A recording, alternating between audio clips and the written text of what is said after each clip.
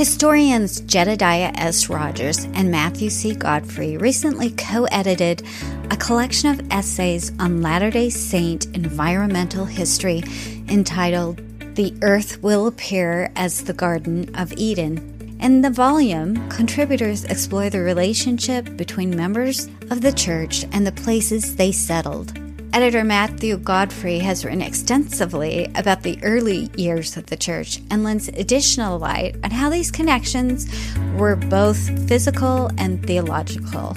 In this episode, join us for Matthew Godfrey's perspective on the early Latter-day Saint quest to obtain and redeem a promised land. Welcome to LDS Perspectives Podcast, where we interview amazing LDS scholars about Mormon history, doctrine, and culture.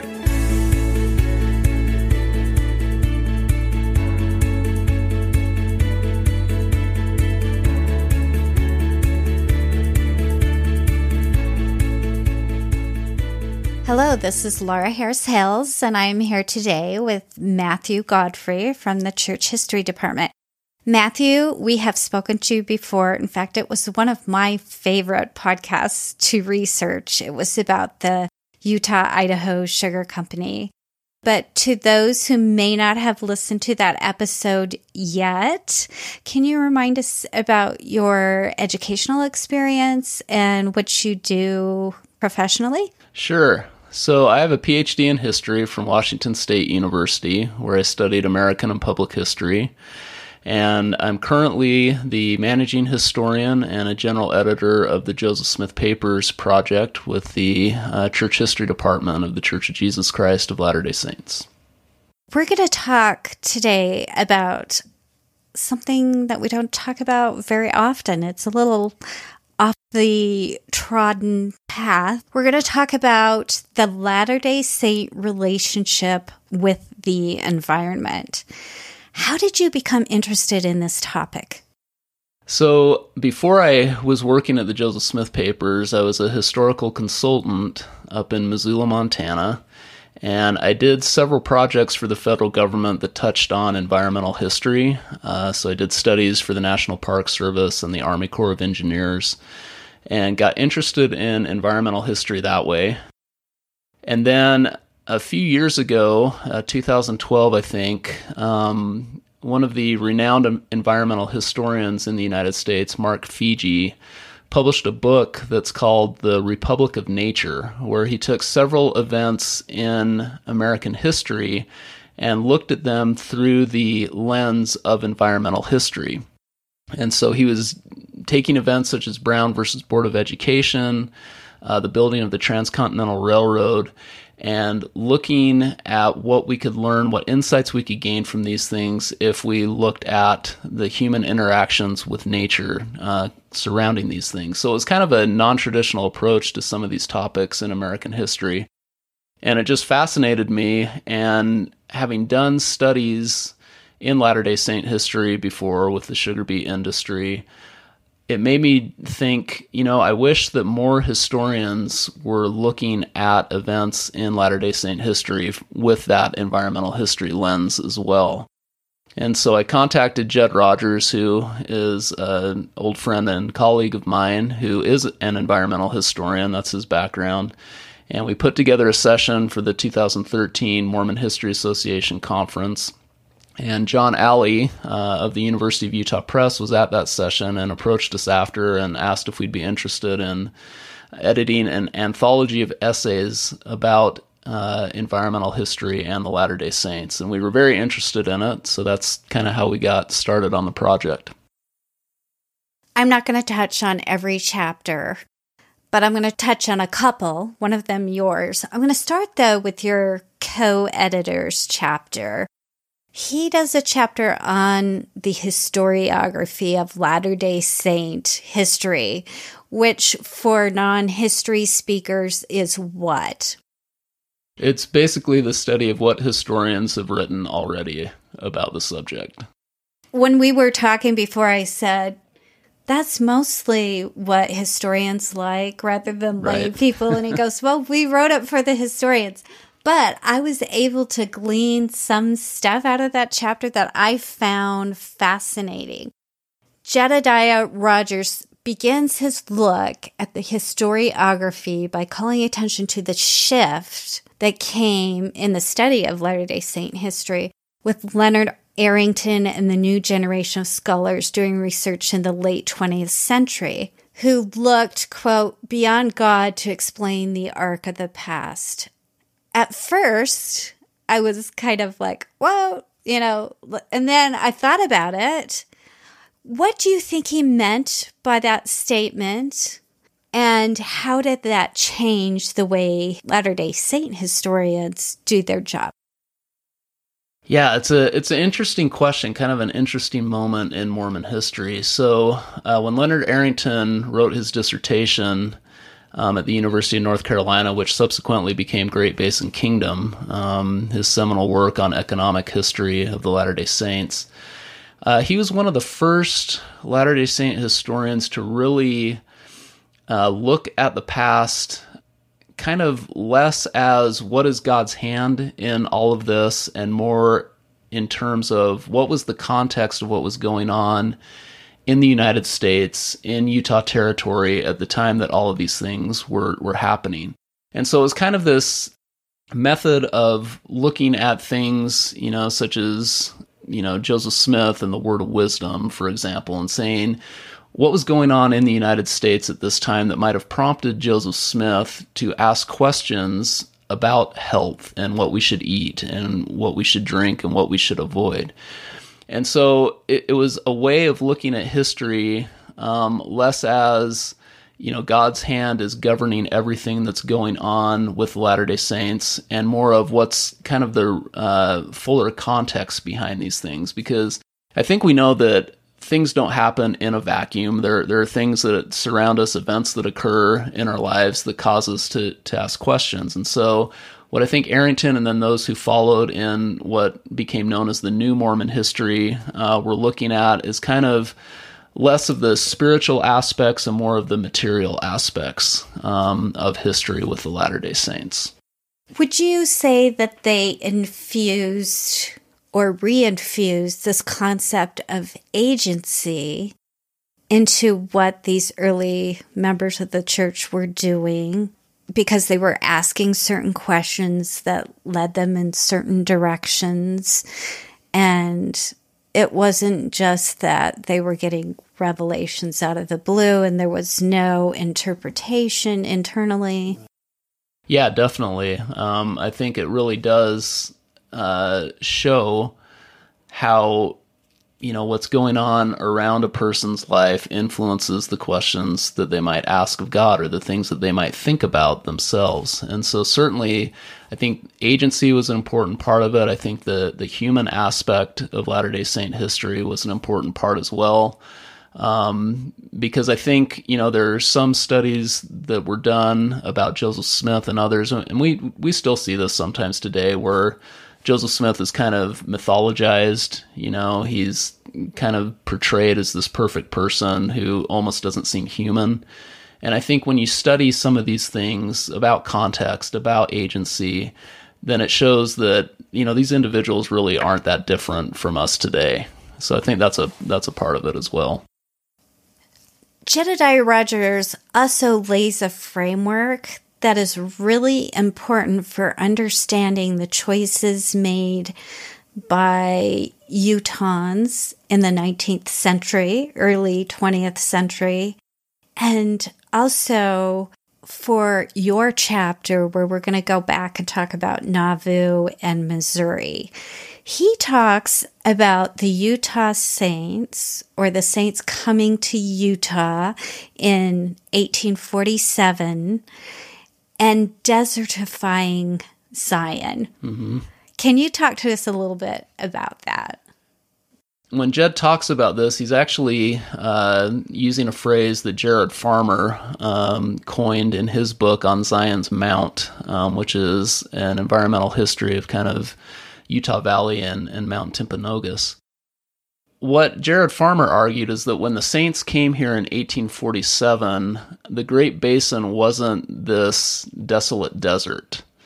It was kind of this region where you had Utah Lake to the south, you had the Great Salt Lake, you had the Jordan River, you had Native Americans who were living here, who were living off the land, fishing in the lake.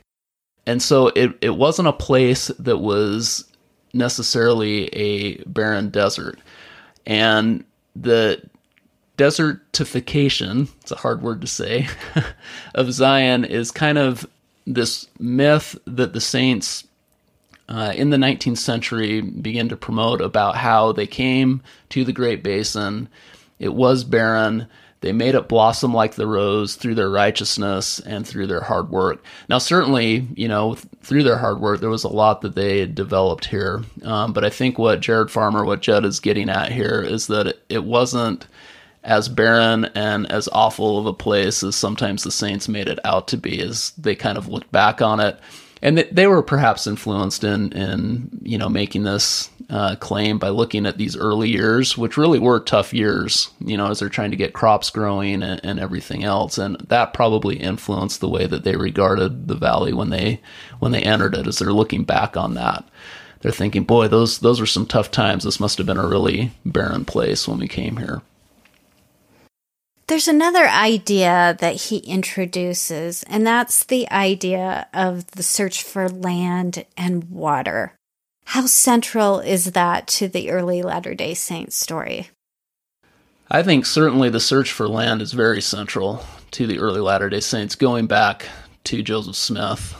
And it all kind of revolves around the notion of gathering, the gathering of Israel. That the Latter-day Saints really did perceive themselves as kind of modern-day Israel. They were to gather the lost tribes of Israel together, gather the elect, build up Zion. Everyone would gather to Zion. They'd build a temple. Jesus Christ would return again.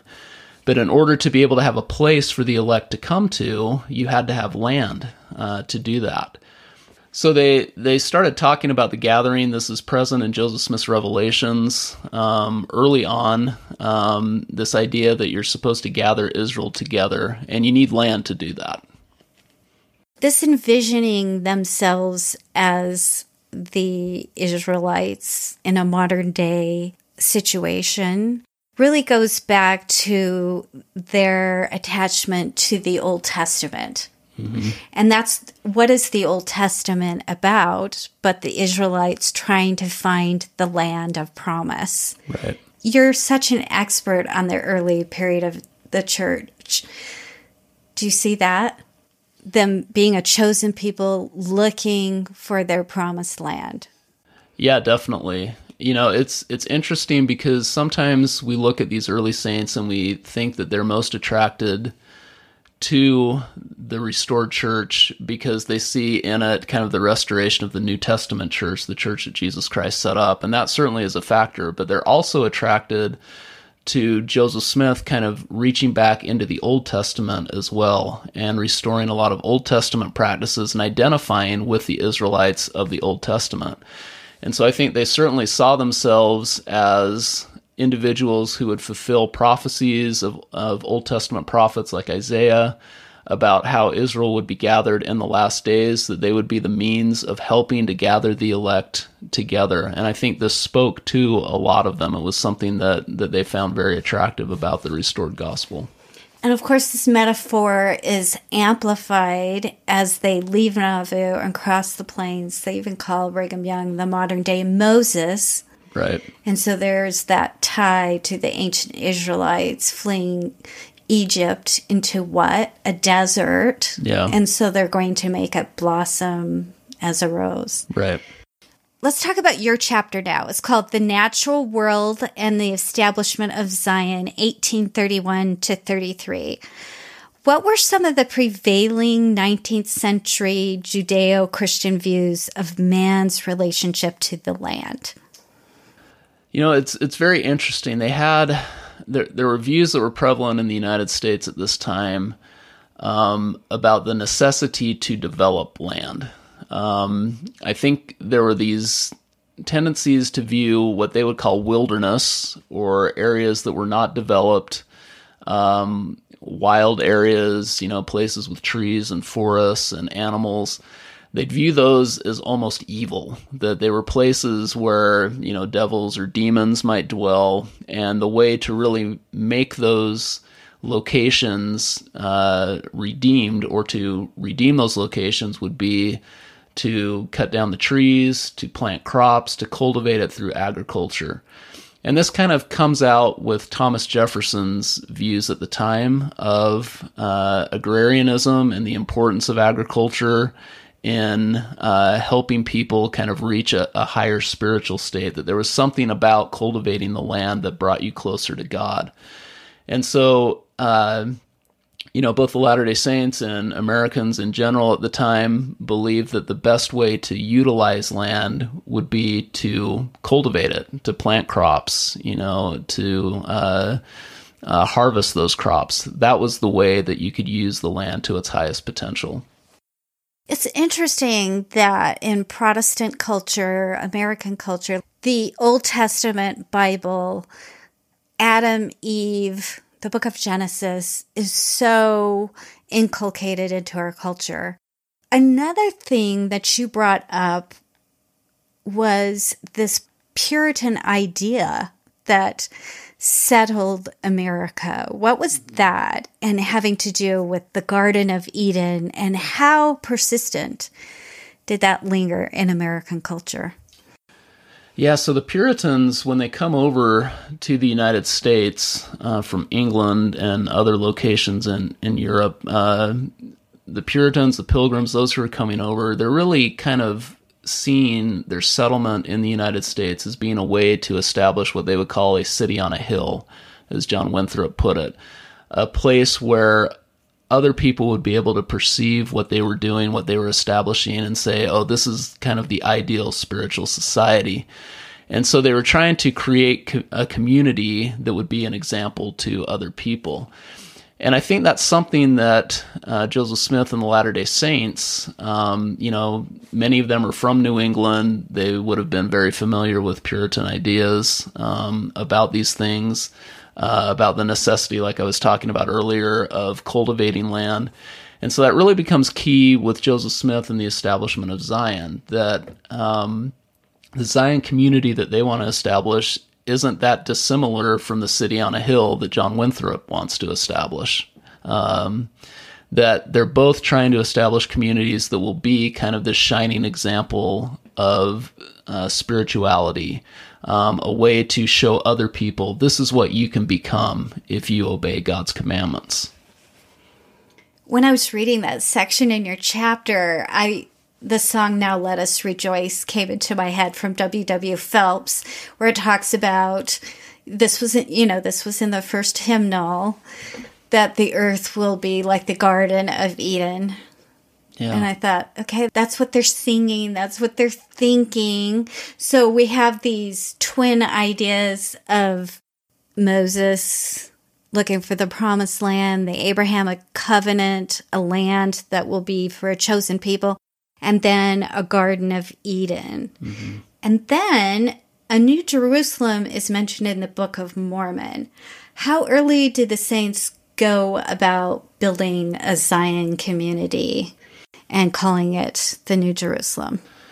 Yeah, so like you said, this idea of a New Jerusalem is prevalent very early on because the Book of Mormon talks about a New Jerusalem that would be built on the American continent. And when Joseph Smith is doing his translation of the Bible in the early 1830s, part of the revelation that he receives from that, which we have now as the Book of Moses and the Pearl of Great Price, talks about Enoch, this Old Testament prophet who establishes a Zion community. And so these ideas of Zion were very prevalent in those things. They were also mentioned in several of Joseph Smith's revelations. And so really from the organization of the church in 1830 and even earlier than that, Joseph Smith and others are thinking about what do we do to establish this Zion? Where is it going to be? And what do we need to do to establish a Zion community? And so in the summer of 1831, Joseph Smith receives a revelation, which is section 57 in the Doctrine and Covenants, that talks about that the city of Zion would be built in Jackson County, Missouri, and that Independence would be the center place of the city of Zion. And so it's really after that revelation's given in July of 1831 that the saints actively begin building this New Jerusalem, this city of Zion in Jackson County.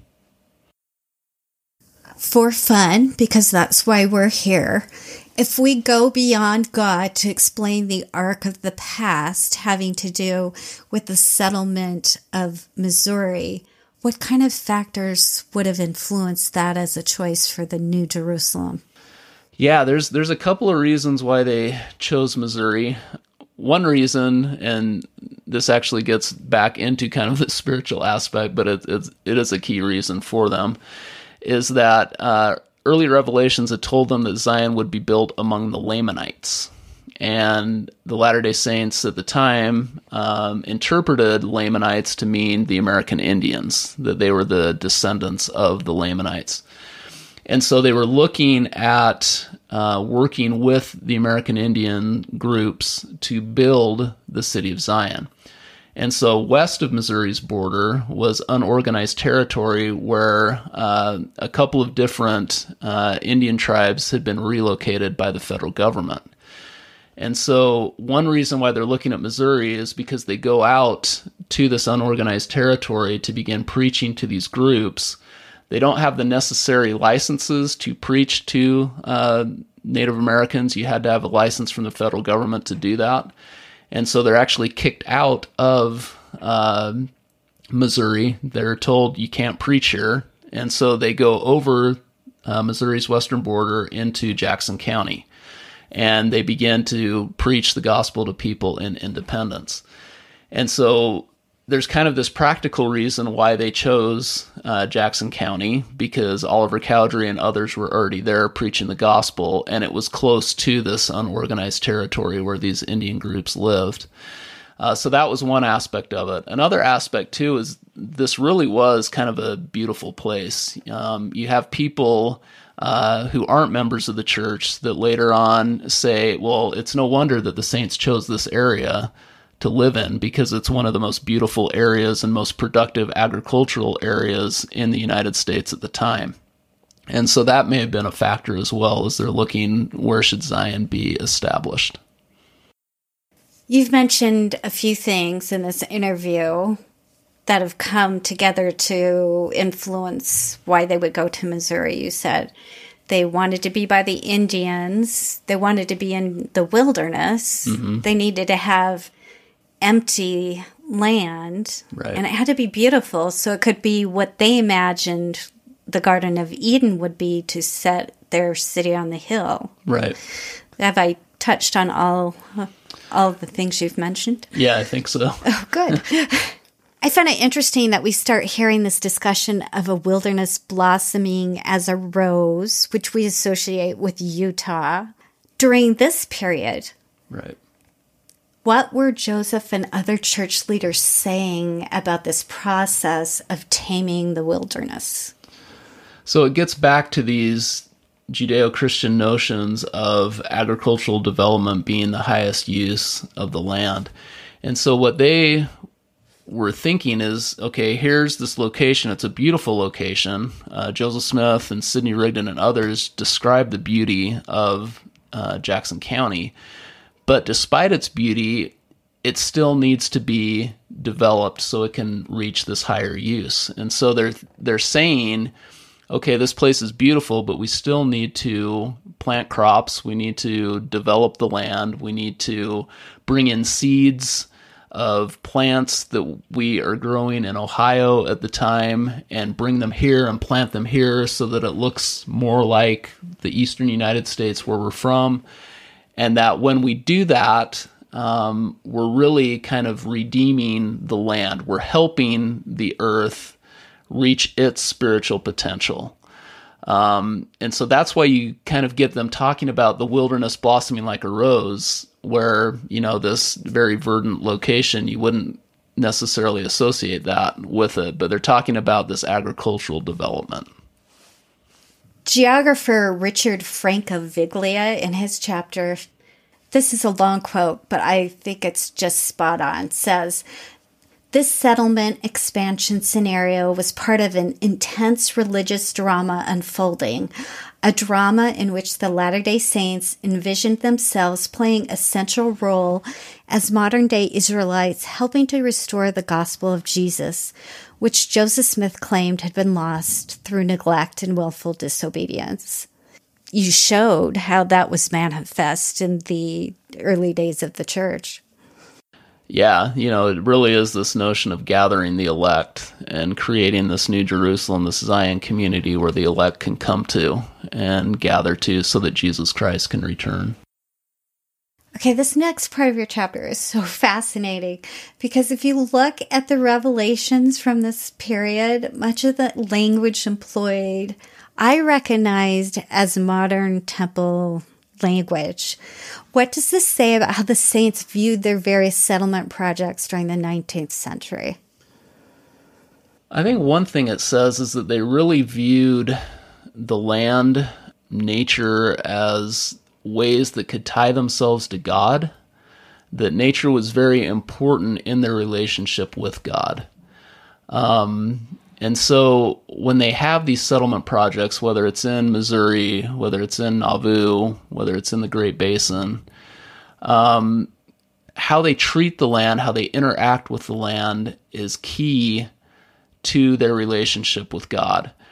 And vice versa, how the land produces for them is dependent on their own righteousness. So it can show God's favor with them. So if they're obeying the commandments, they're doing the things that they should do, then God will bless them with the abundance of the earth.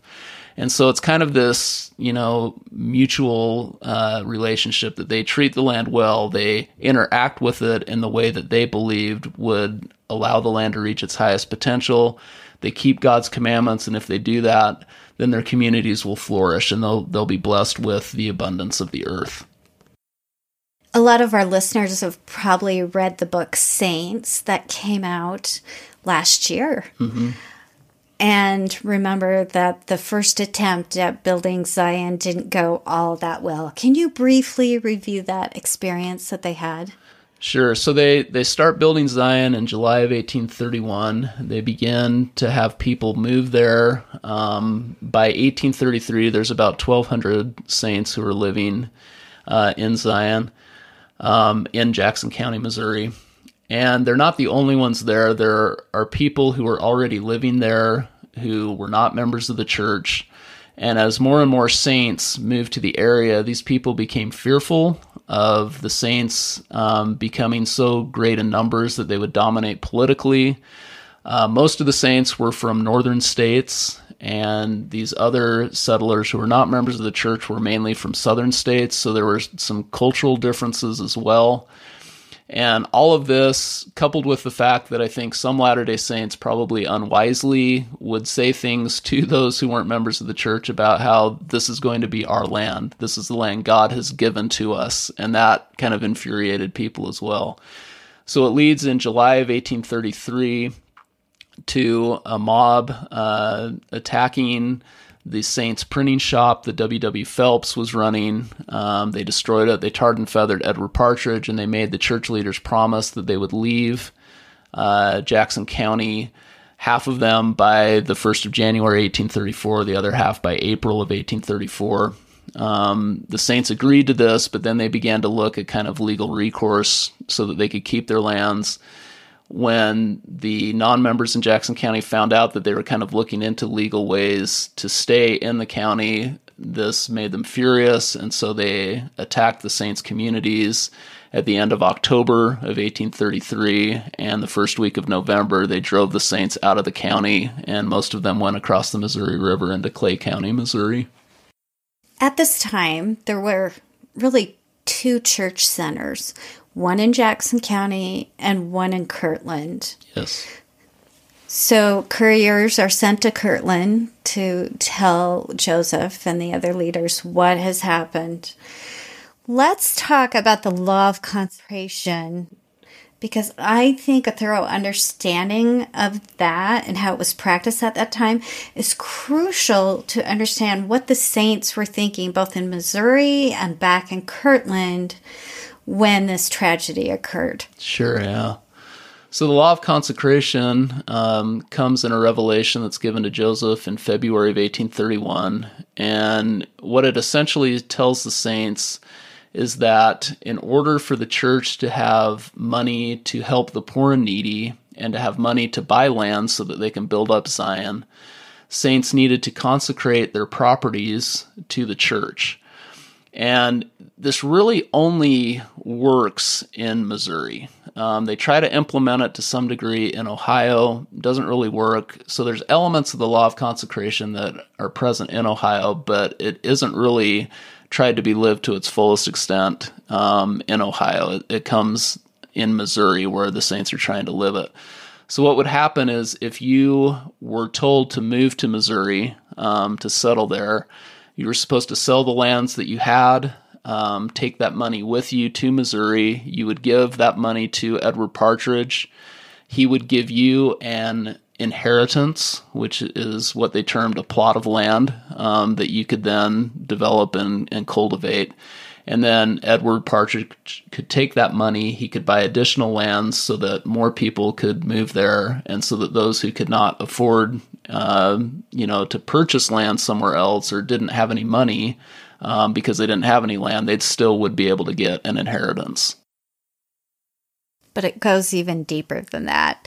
How did a physical parcel of land tie someone directly to God, both in this life and the hereafter? Yeah, that's one of the interesting things about this.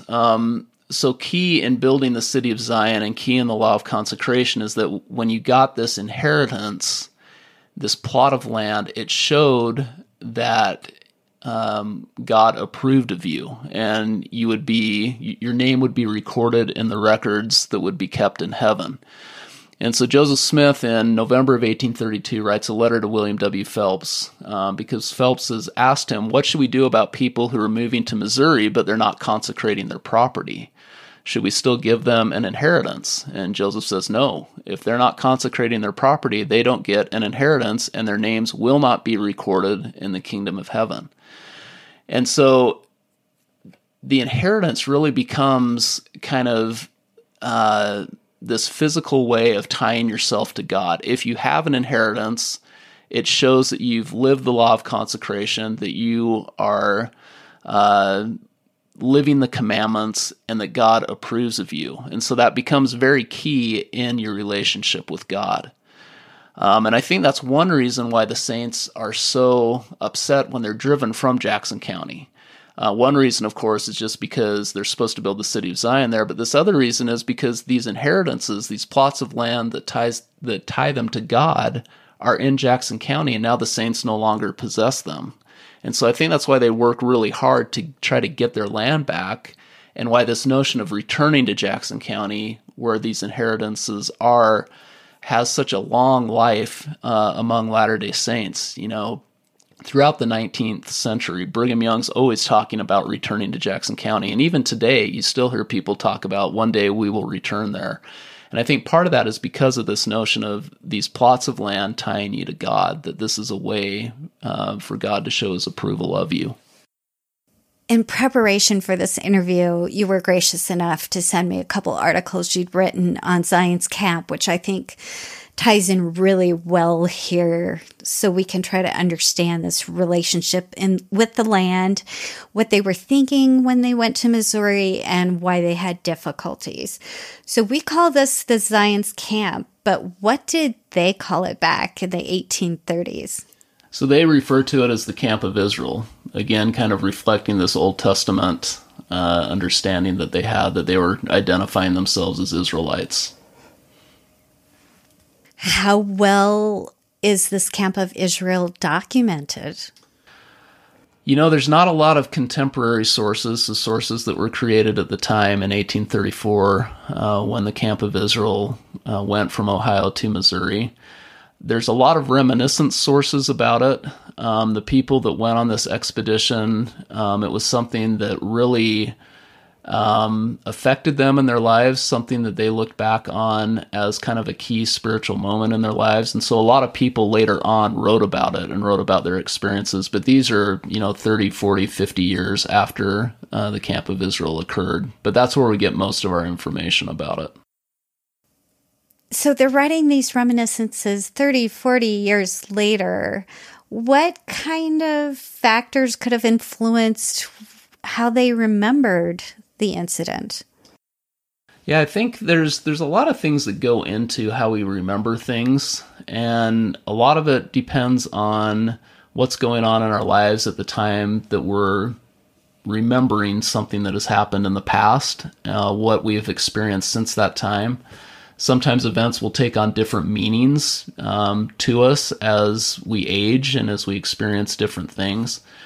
And so I think for these people who are remembering the Camp of Israel or Zion's Camp, 40 years after the fact, many of these have been church members that, were driven out of Missouri, were driven out of Nauvoo, had come to, the Salt Lake Valley, had seen the federal government continue in their minds to persecute them because of their practice of plural marriage. And so kind of these notions of, always facing persecution is something that's key for them. And so when they think back about Zion's Camp, they're thinking a lot about this experience that they had and how did they see God's hand help them in kind of this trying experience of walking this great distance to Missouri, having, mobs, try to prevent them from going to Missouri, and how did God help them with those things? And so I think as they're reflecting back on their entire life experience, they're seeing what happens in Zion's Camp as a time when they did see God's hand in their life, when they were able to get closer to God and when He protected them from some of these persecutions. Let's get past some of the folklore associated with the Camp of Israel before we get down to the nitty-gritty. We've heard that they had no money. Mm-hmm. Do we know how well the group was funded? Yes, we do. From outside sources, meaning members of the church who didn't go on the expedition, they contributed about $350, which isn't a lot of money. And actually, almost half of that came from one woman, Polly Vose, who lived in Massachusetts. She contributed $150 herself. So there wasn't a lot of money from outside sources. So what happened when the Camp of Israel was formed, all of the members were told that they needed to consecrate their money into a general fund. And so most of the Camp of Israel was funded through the donations of the people actually participating in it. And there was roughly about $1,600 that was contributed through the consecration of this money. Was that a lot of money? Was that sufficient? It was adequate. Okay. They weren't living high on the hog on this trip, but they generally had enough food to eat. There were some stretches, especially when they're crossing prairies, where they don't have too much to eat, but for the most part, they had adequate food. You know how we've all played this through our mind? I imagined a chuck wagon. Mm-hmm. doing dinners. But I've learned from your chapter that they were pretty much in charge of getting their own meals. Is that correct? Yeah, so the camp was divided up into different companies of about 10 to 12 people each, and each company was responsible for their own food. And so the captain of the company would get money from the general fund, and they were supposed to buy provisions with that, and then with those provisions, they would provide the food for their company. Okay, silly me. I don't know how I got this in my head, but I thought the Camp of Israel was going to redeem the lands. What was the actual goal? Did they have a specific goal in assembling this mass of men and traversing all these miles to Missouri? They did, and it's not so silly that you have that in your head, because the revelation that commands the formation of the Camp of Israel, section 103, talks about this parable of a nobleman whose land is overrun by the enemies, and so he calls up the strength of the Lord's house to go redeem the land. And so when we read that, we think, oh, this is what the Camp of Israel was supposed to do. But I think Joseph Smith and other church leaders had a more moderate plan for the Camp of Israel. And what they were hoping would happen is that the Camp of Israel would march to Missouri. When they got to Missouri, they would petition the governor of Missouri, Daniel Dunklin, to call up the state militia. And the state militia would then escort the saints back to their lands in Jackson County. Once that had happened, the state militia couldn't stay mustered to protect the saints. And so once they were restored to the lands, the members of the Camp of Israel would then remain in Jackson County to protect the saints from being driven off of their lands again. And that was really kind of the primary purpose of it. So no battles were planned. No battles were planned. They had weapons with them that they carried, but Joseph Smith and others on a few different occasions reiterated that they're carrying weapons for defensive purposes only in case they are attacked. They're not planning on attacking anyone themselves. This wasn't a secret caravan. What did the Missourians think about the approach to the Camp of Israel? I think it scared them.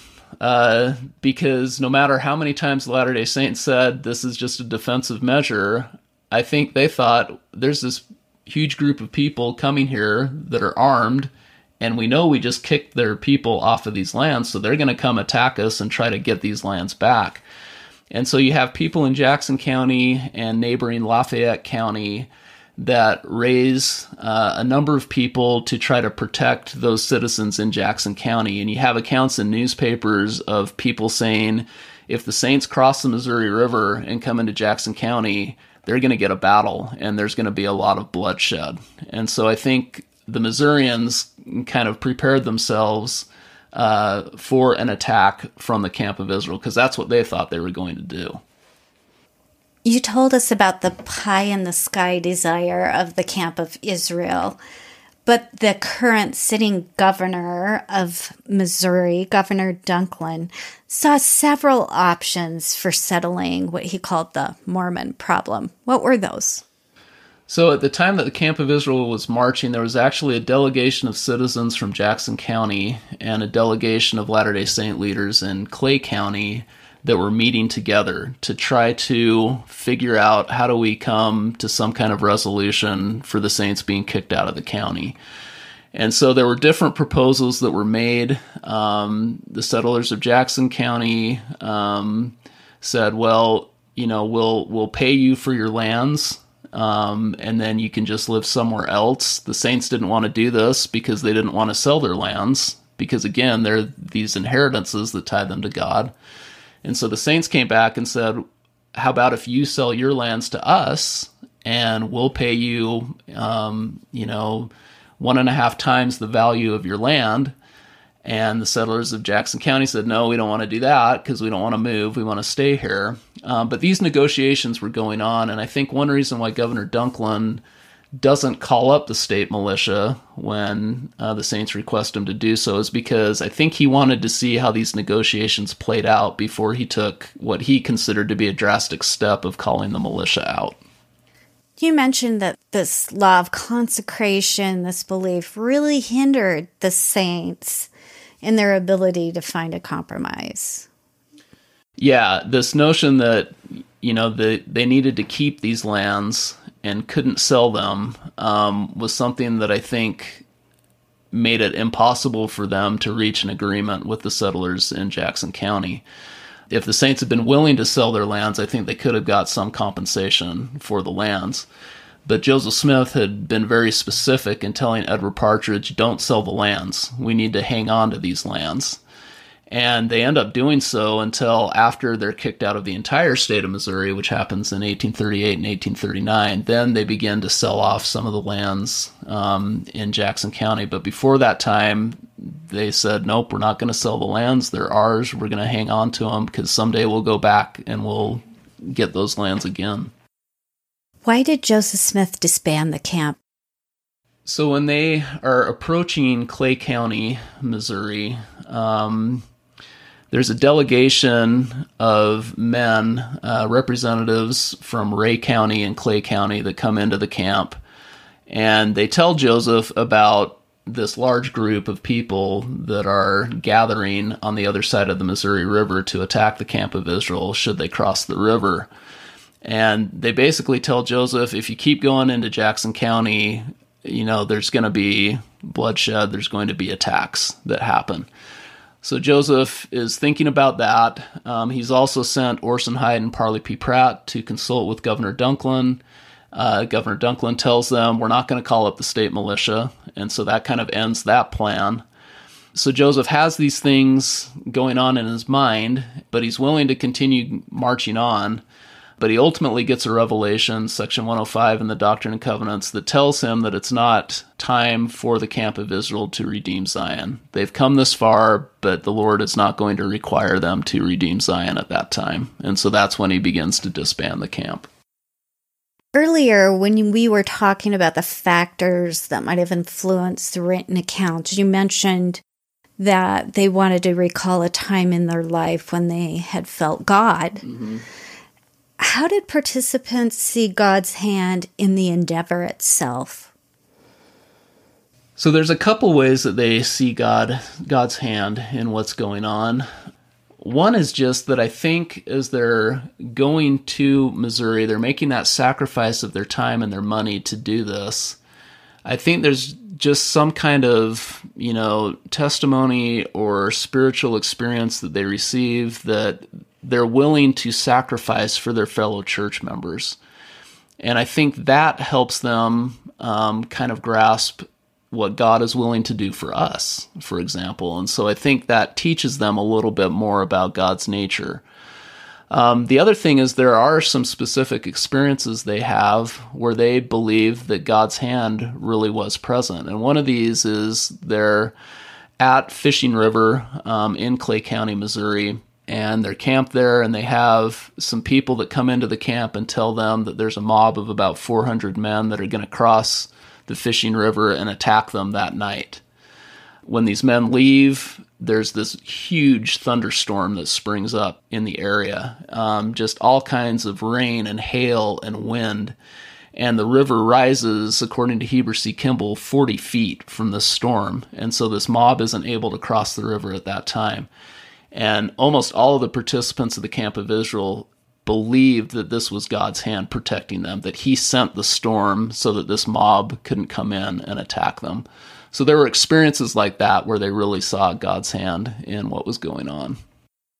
In the appendix, you include an address that Elder Marcus B. Nash gave, in which he provides a window into current Latter-day Saint beliefs regarding nature and the environment.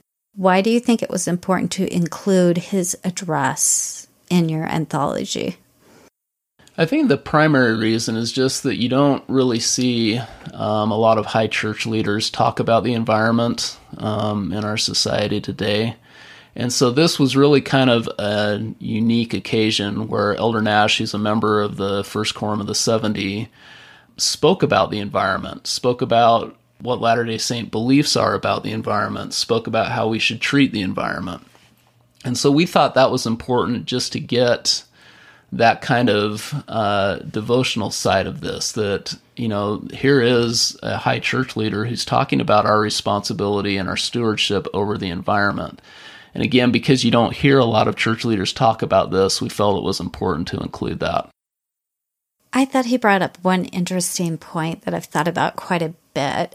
According to Elder Nash, how does Latter-day Saint doctrine establish a different relationship between man and the earth than other Christian religions? Yeah, he talks about a couple of things here. And just to kind of preface this, I think it's interesting. Back in 1967, I think, there was a scholar named Lynn White Jr. who said that most of the environmental problems throughout the world was caused because of the Judeo-Christian religion.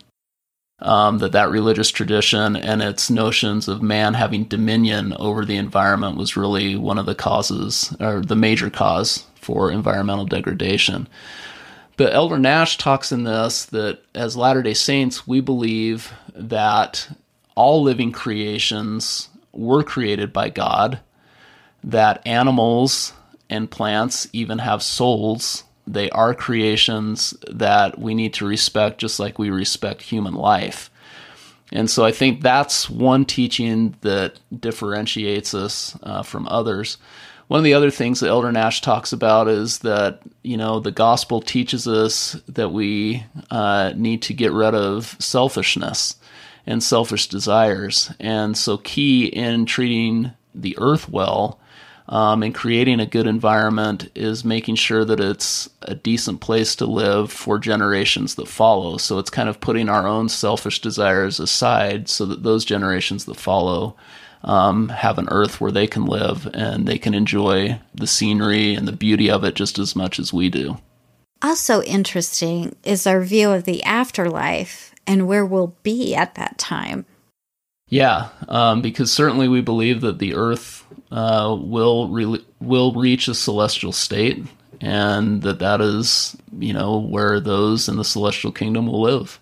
That's another key part, that our interactions with the earth help the earth reach its celestial destiny. So just like you would help your fellow human being try to increase their spirituality, you help people along in their journey to the celestial kingdom, we should do the same for the earth because it's going through that same journey.